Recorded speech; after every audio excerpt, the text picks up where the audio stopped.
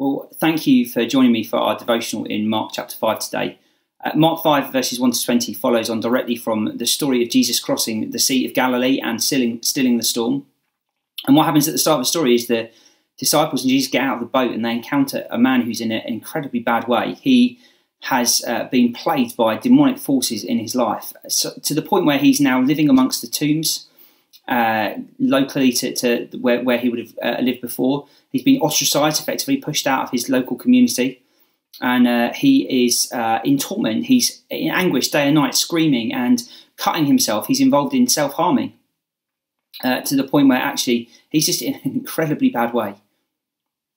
And so Jesus encounters this man and sets about an amazing miracle of healing him and restoring him and setting him free from the demonic forces in this man's life. And what happens is that actually as Jesus starts to encounter what's going on, it turns out that there's not one demonic force involved in plaguing this man, but there are many. In fact, they reveal themselves as a legion. Now, a legion in terms of Roman soldier terms would be 6,000 soldiers. There are perhaps thousands of demons that are engaged in this man's life. And they plead with Jesus that he might send them out into a herd of pigs. And so Jesus obliges, and this herd of pigs then go into a frenzy and go off of a hillside into the Sea of Galilee. And in doing so, they are destroyed. Now, from an animal welfare point of view, we put our sort of 21st century hat on. We think that's so unfair, these poor pigs. Actually, I just think there's something here about Jesus' value system. You see, Jesus values this man's restoration and this man's life more than 2,000 pigs.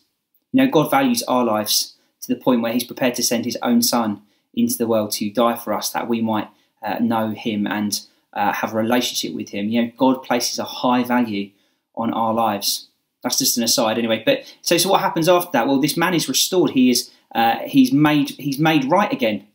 And he's then engaged the local community, find out about it. Jesus meets with them.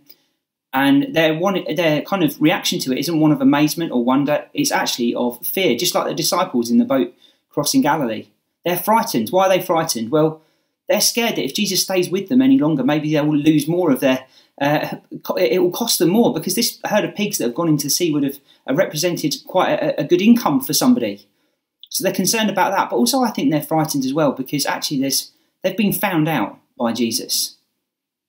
You see, actually, in many ways, the community are just as bad as the demons in this man's life. The community have turned a blind eye to this man's need for perhaps many years. He's been ostracised, as I said earlier on. He's been pushed out. He's now living among the tombs where, you know, from a Jewish context, not that this was necessarily a Jewish area that they were in, but from a Jewish context, actually that's an area of ritual impurity. You wouldn't necessarily want to go there, and this man is living there. It says in the text that actually at some point there's been an attempt made to actually imprison him, shackle him up and chain him, but he keeps breaking free of the chains. It says that nobody can subdue him anymore, which sounds to me like at some point he was subdued, perhaps even beaten. This man's actually not only experienced spiritual torment, but he's also experienced physical torment at the hands of people who don't want to actually take any care in him at all. And there's a challenge for us in this as the people of God. You see, we're called to be a different kind of community from the world. We're called to be a community who actually care about people's spiritual needs and their physical needs. We're called to be a community who cares about the welfare of others. This should challenge us. Do we turn a blind eye to need where we see it? And actually, it's kind of easy to deal with the material needs stuff. It's easy to be kind to somebody or to be nice to them. But actually, sometimes it's harder to maybe look to meet people's spiritual needs by telling them about Jesus. You see, in this story, we see an amazing miracle take place. Jesus takes this man who's been enslaved to the demonic and he sets him free. Jesus takes this man who has been broken and damaged by the demonic forces in his life and he heals him. This man's restored. And Jesus then restores this man to the local community as well. He's back in standing with other people. Jesus encourages him to go off and declare the mercy of God to those around him. Look, you and I have been given a mandate to declare that the kingdom is at hand.